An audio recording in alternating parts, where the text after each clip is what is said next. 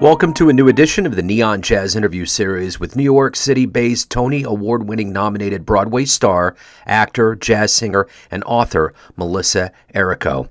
We had a good conversation about her new 2022 CD, Out of the Dark, the film noir project. We talked about COVID life and so much more. Along with her performance life, she contributes regularly to the New York Times in an essay called Scenes from an Acting Life.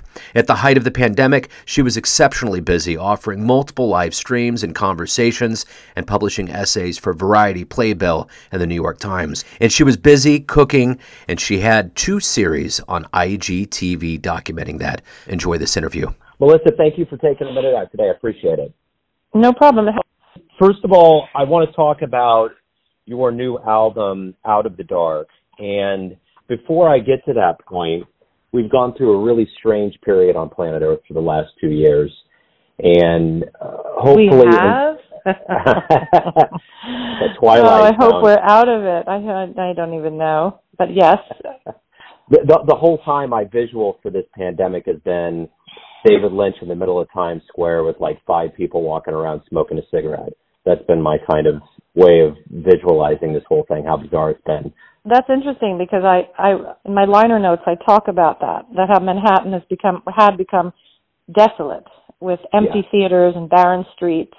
That was a part of the intuition that led me to, while I was watching noir movies trapped in my own home with my 3 children, I started to feel some kind of conflation between the isolation and desolation and strangeness of our world and something that's conjured in these movies, the film noir style movies of the 40s, something about the inescapable sort of doom that we were living. It yet had its own allure and had something beguiling about it, and yet obviously stressful. How did you survive during this period? I know that you're a busy musician, and on Broadway there's so much that goes into live performance. How did you cope and get through this, especially artistically? I coped immediately by destabilizing my family because my husband is Patrick McEnroe, a tennis player, and he's one of the first public figures who got the virus, and there was nobody knew anything about it at the time. It was the first week that it started, and he was sick, and then nobody knew what you do with someone who has this, and you can't get a test. I will never forget the fact that we were one of the first families, not only in the newspaper and on the news and everything, but we were in my town and anywhere, up in the Bronx area, just I had no idea what to do, and no one would bring us stuff or come near our house. It was a strange feeling. I have 3 preteen daughters. It was like Little Women, and the husband's gone off to the Civil War, and I'm alone with the girls, with the women, and the dog. It was an immediate intuition of survival, and practical matters.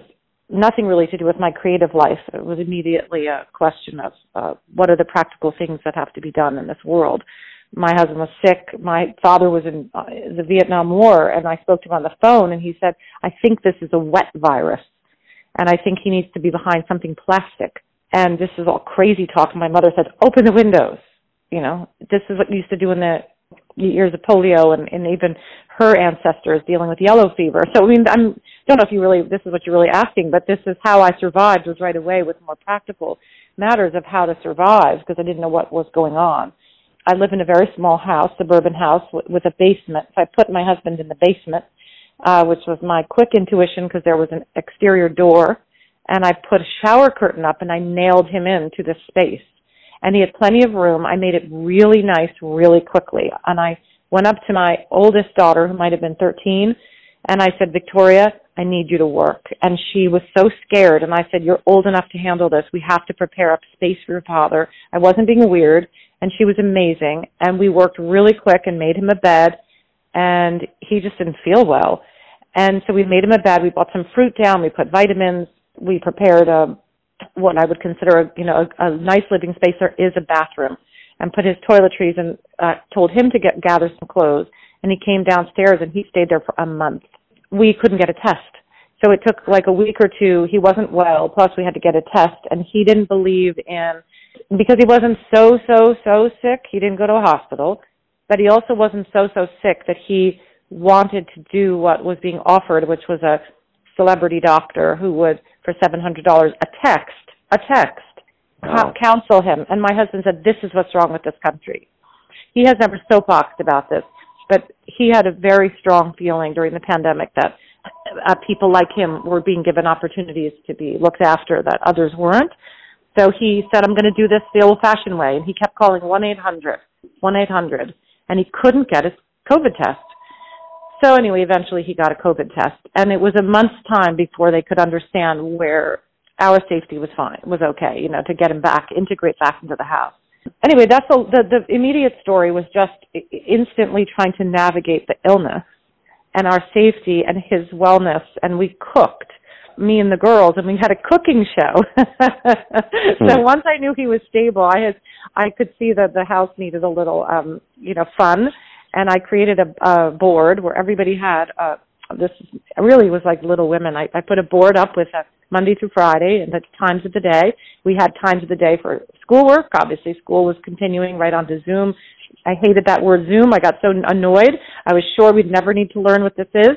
So I resisted it, and of course, it became the only way of living. But at first I thought, what is this Zoom stuff? I hate this.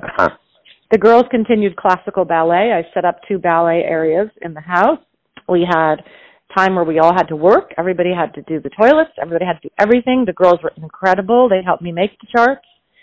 And we went and took walks with Dad and the dog outside. I had no fear of the fresh air. And we walked a little separated from him. And I just got everyone on a routine. Like I'm a good woman to take, in colonial times, for westward expansion. I'm definitely someone you want on your wagon. So I was cutting everyone's hair and making meals and even making it fun. We had a cooking show, which is on my Instagram if anyone out there is interested. People still watch all the episodes. They're rather nice. I edited them and they were funny and usually about the history of something like pesto or something. I literally would research and do kind of an interesting cooking show with the girls. We ended up making it a family time, but the practical will be the first thing I always remember, which was how the virus works and how we are doing our civil service by not interacting with other people. I had to teach that to 3 young children, that they couldn't see other people because you could pass something, and then like a ball that hits another ball, and then another ball hits it. And I showed them this diagram that actually Obama had passed around from the Washington Post, to teach them about staying in your own space as an act of caring for others. A very hard concept to communicate. I hope that wasn't too long an answer, but that's how I survived the pandemic. I survived it by understanding it and enlisting my children and family to a pattern right away of survival. I'm very glad that you did open up that way about that. And I think about in Kansas City, we just won the Super Bowl, so we had a big parade in February, and that was right before everything shut down. And I kept thinking, that was the last largest gathering on planet Earth, probably, because there was almost 1 million people that just came out. Of course, no one knew. And the afterglow people said that if the 49ers would have won and it would have happened in San Francisco, the spread would have been a lot more intense and different than it would have been because we weren't by a coast. It hadn't really spread much here yet. I had a concert in Florida on March 9th, all the music of Michel Legrand at the Broward Center in Fort Lauderdale, a beautiful theater. And a lot of people canceled, but a lot of people came. And we sat them all sort of apart and didn't know what we were doing. There were no masks. I traveled with Clorox wipes. It was also weird. I thought maybe there was something you have to clean up after yourself. So it was also, that was on the 9th of March. Patrick was in the basement by the weekend. Kids were canceled school on Thursday. School was canceled. And Thursday the 12th, I had my debut at Lincoln Center planned. First time I ever sang solo there. And that was canceled the night before, and I was devastated. So show business was immediately just all, like I said, the 9th I performed, flew home on the 10th, and the world was super weird by the 11th, at least in my area. Yeah, it was in a bad way. With all of that being said, you have a new album. We are at the end of this, hopefully, at the end of this pandemic, and the live shows are opening up. How relieving is it to have this album out now? Well, it's very, very relieving because the album was something I I started making, in the summer of 2020, I was asked to do a concert for the fall, as everybody knew knew clearly there'd be no theaters opened. They asked me to do a live stream at the French Institute, beautiful concert hall in New York City, and I had recently been doing a lot of music of Michel Legrand, jazz and film, and mostly a film composer with a very, very strong jazz adjacency, one of the most beautiful songwriters in the world. And I had done, when he passed, I had written actually his eulogy in the New York Times, and I had done a film festival for the French Institute. And then when this pandemic started, they couldn't get French artists in this big, beautiful concert hall. They asked me if I would do a concert there to keep, by live stream, just to keep the theater alive and happening. And I said, sure. And I got to engaging with the producers, and I told them of my interest in film noir, as well as a French-American sort of French movie art form, and they were interested in that. So I ended up making a series, a 3-part series, live stream on their stage. The live streams went so exceptionally well that a lot of the fans and people on these talkbacks were saying, you must make a record of this. And the pandemic continued, of course, through 2021. And then I did put my thoughts into making an album of what is noir. See, if you're a jazz person, you have thoughts about noir jazz. There are stations called noir jazz. There are books galore on what noir is as a visual sensibility. Noir comes out of a almost gangster novel, existential novel genre. Noir is one of those words that people love to toss around and turn around. What makes it so interesting is that it has no definition. So the more I got into it, and the more I even applied it to what the pandemic was feeling like, it's all about people who are feeling isolated and out of control, a feeling that fate is controlling you, that you have the sort of the quality of your destiny. And what are your desires, your obsessions? It's an obsessive, longing, fate-obsessed kind of art form. Quite an interesting thing, and it has a jazz ethic in it. It really does. There's a cabaret singer in almost every noir movie, or a jazz score by Miles Davis, or an interesting song. So anyhow, I was making this album, and the pandemic persisted. Who thought it would be a pandemic that kept returning, and not really ending, which almost made it more noir. So anyway, I made this album, and I hope people like it, and will both, groove to the retro songs like Angel Eyes, the famous Angel Eyes that everybody loves, Sinatra's version. Great Oscar Levant music, David Raxon, heavy jazz, beautiful songs like Detour Ahead. And then look ahead at more contemporary noir songs that I have on there by a jazz artist named Patricia Barber, who's very much a contemporary of mine. Other things like that. So it's a noir album that I hope entangles you a little bit in the past and the present. I really enjoyed the album. I think a lot of people are going to enjoy it. I'm curious, how did this jazz journey begin for you? How did you fall in love with the art form, and how did it lead you to where you're at today? Well, here's the thing. I think I've always been a jazz adjacent. This is my new thing. All the jazz artists that I've worked with, a lot of really big time ones, they call me jazz adjacent. I think jazz, in a funny way, has been with me since I was a little girl. My father is a piano player and is an amazing concert pianist, and he gravitates to French romantic music. He gravitates to Ravel and Poulenc. Michel Legrand was his leisure activity. He knew the movie songs, and if you listen to Poulenc, you're almost listening to Legrand. It's like it's in there somewhere.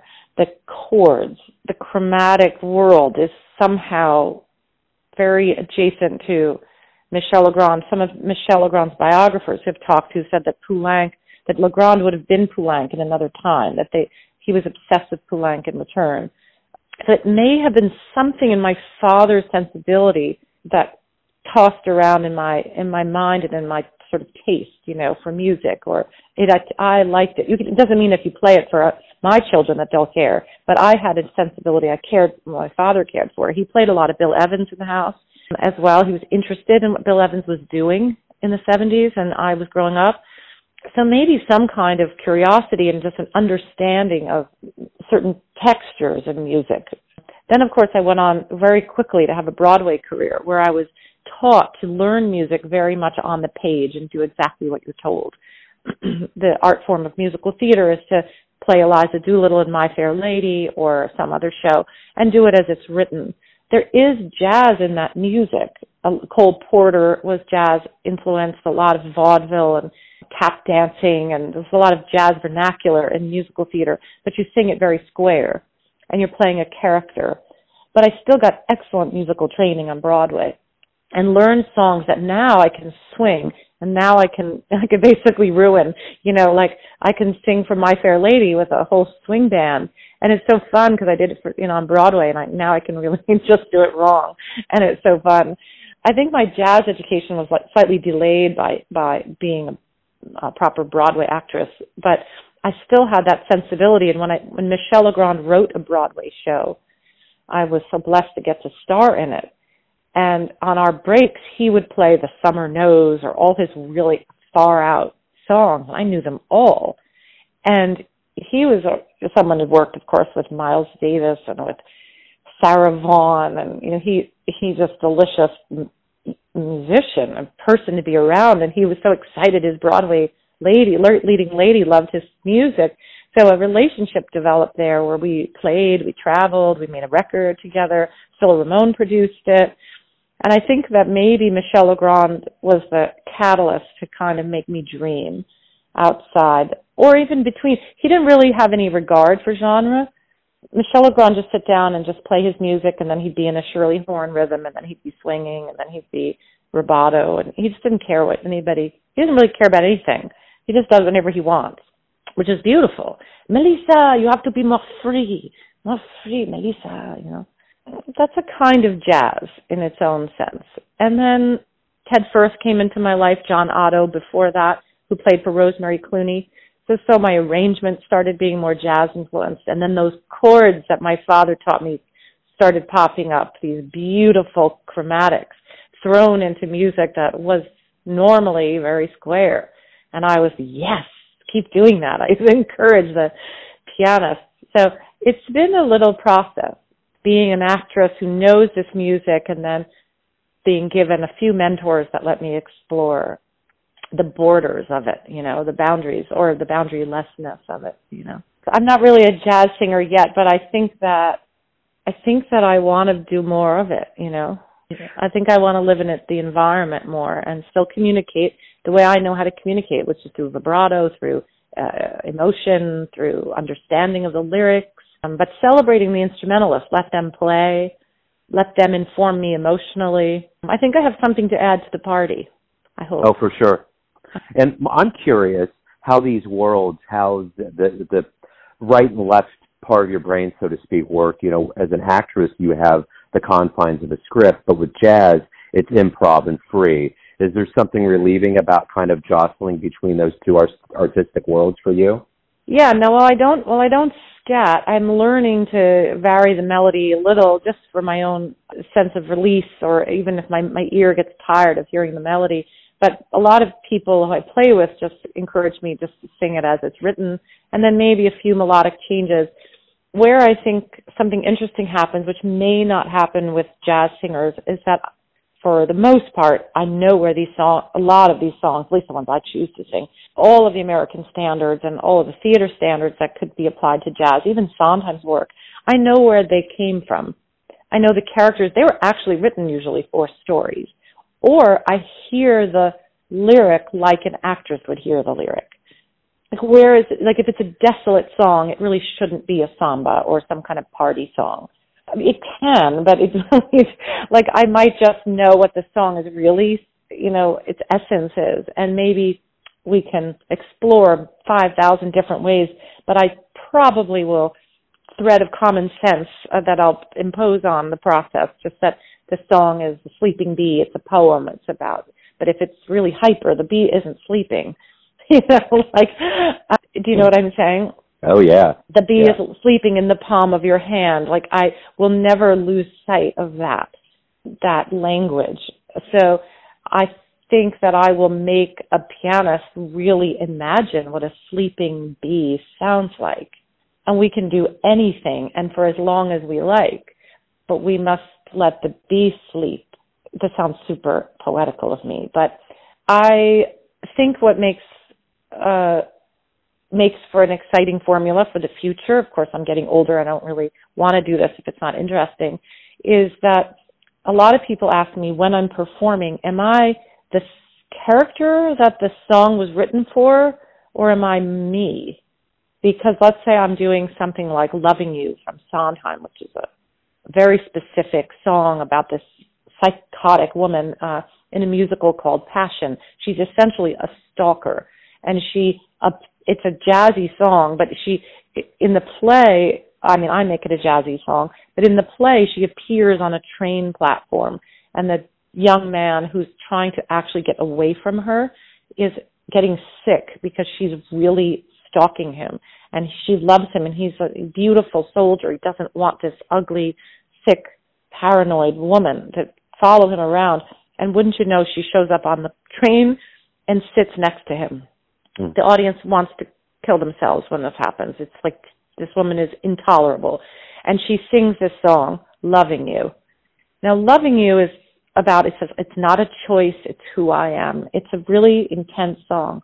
But when I sing it, I don't always play Fosca. Fosca is a really sick person.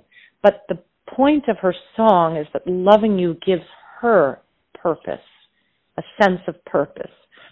And so I have tried with jazz pianists to find the warmth in the song, to find the sense of purpose in that kind of love. It's a little desperate, but it's on some bigger level, it can be a universal song. So in other words, I start to bring my own Italian girl lovey vibe to the song. And it's a cocktail of both what Sondheim's pressure, he meant this to be a pressurized song, but I never lose sight of that, but I'm also not literally playing this woman with beady eyes who doesn't care about the person she's singing to. She just cares about her own intensity. I put some jazz alchemy on these kind of things without losing sight of where they came from. So a lot of people ask me when I'm working, are you or are you the character? And I can't always answer that because I have some weird ability to be both. And the jazz players usually pick up on it because they feel like, wow, Melissa's got a lot going on. And then they just play and they put a lot of crazy chords in. And then I might cry or laugh or be really, really sexy or something. It's a kind of, it's like a snow globe, of Melissa's emotions. Sounds really weird, but. No, and that leads me into my question here, and this will probably be a little bit easier to answer. Everyone has a perception of you, your family, your friends, your fans, but ultimately you live your life. You have a perception of you. Who do you think you are? Who do I think I am? I have a childhood photo of me the day I was learning to walk, and I was looking out of the side of my eye in a way like I was excited about the next adventure. Like there was this little picture, and you can see my mom just letting my fingers, barely holding her finger. And I was stepping, and I was in this really cute little outfit that my grandmother's sister, who was a Ziegfeld Follies girl in 1919 and all the way through the 30s. So we had a Ziegfeld girls in the family. She gave me this cute outfit, apparently, from Bonwit Taylor. I'm only mentioning that because I'm imagining the picture, and it's such a lovely family detail that a Ziegfeld Follies girl was dressing me. My parents had no money whatsoever. And when I was learning to walk, I have this picture, and my mom's letting go my two fingers, and I'm looking to the side with a little twinkle, like I can't wait for what's next. I think that's me. I think I have a mischief and a sense of what's next. I don't belabor things. I don't spend a lot of time getting annoyed. I am annoyed always about show business, but I don't spend a lot of time in that feeling. I just move on and explore. And I usually draw very artistic, fun people to me. Lots of great musicians, people like Michelle Sondheim and I used to write letters to each other, lots of letters. Lots of interesting gypsy type people, I've been very lucky that they feel safe with me. And maybe people who are frustrated also feel safe with me. And so maybe they'll write again, like if they're blocked or if they're trying something new. Adam Gopnik is a very good friend of mine, for example. He's a novelist and an essayist in New York, and he writes songs. And I think he's always felt invited to explore, to write. So I'm good that's very much my nature, is I like being with other people, and I like looking for the next adventure with other people. So maybe that's who I am, and I hope the audience picks up. I think they do pick up on that I don't really come out with a fixed idea about what I am and what we're doing tonight. I sure have a plan, and I have lots of great songs, but there's a little mischief, like she's looking out the side of her eye for someone funny in the audience, or something weird to happen at the piano, or an emotion to strike me that I didn't expect, or a child in the audience to start dancing, or an autistic person to start, singing, or a woman with dementia to start hollering. Like literally anything can happen in my audience, and I won't be troubled by it. I like people to feel welcome and to feel like we can all be real. I like to be a little fantasy girlish, I won't lie. I like to dress nicely and give people a sense of like, wow, look at her, But it's more just to stir you, It's for fun. I like the men to like me and the women to like me. I want everyone to feel good. I've had enough life problems, so I don't really project like being perfect. But we work really hard so that we can have fun, So I hope that answers your question. A sense of mischief. Yeah. I think that is who I am. I might not be a natural brand, easy to brand. But, I'll let you guys worry about that. You put me on the air and you can say what she is. Yeah. Right. Well, and I think that the beauty of your answer is that it's kind of come full circle. The first visual that you gave me was looking 44 floors up into New York City, and I love that. And just that this has been wonderful. Melissa, thank you for opening up. Oh, thank you. Yeah. I totally appreciate it. Well, right on. I didn't expect that to be such a nice interview. That was one of the nicest interviews I ever had. Thanks for listening and tuning in to another Neon Jazz interview, where we give you a bit of insight into the finest players in New York, Kansas City, and spots all over the world, giving fans all that jazz. Thanks to Melissa for her time, energy, and class. If you want to hear more interviews, go to Famous Interviews with Joe Domino in the iTunes Store. Visit Neon Jazz at youtube.com, and for everything Neon Jazz, go to the neonjazz.blogspot.com. And for all things Joe Domino, go to joedomino.com, and there you can donate to the cause via Patreon or PayPal. Until next time, enjoy the jazz, my friends.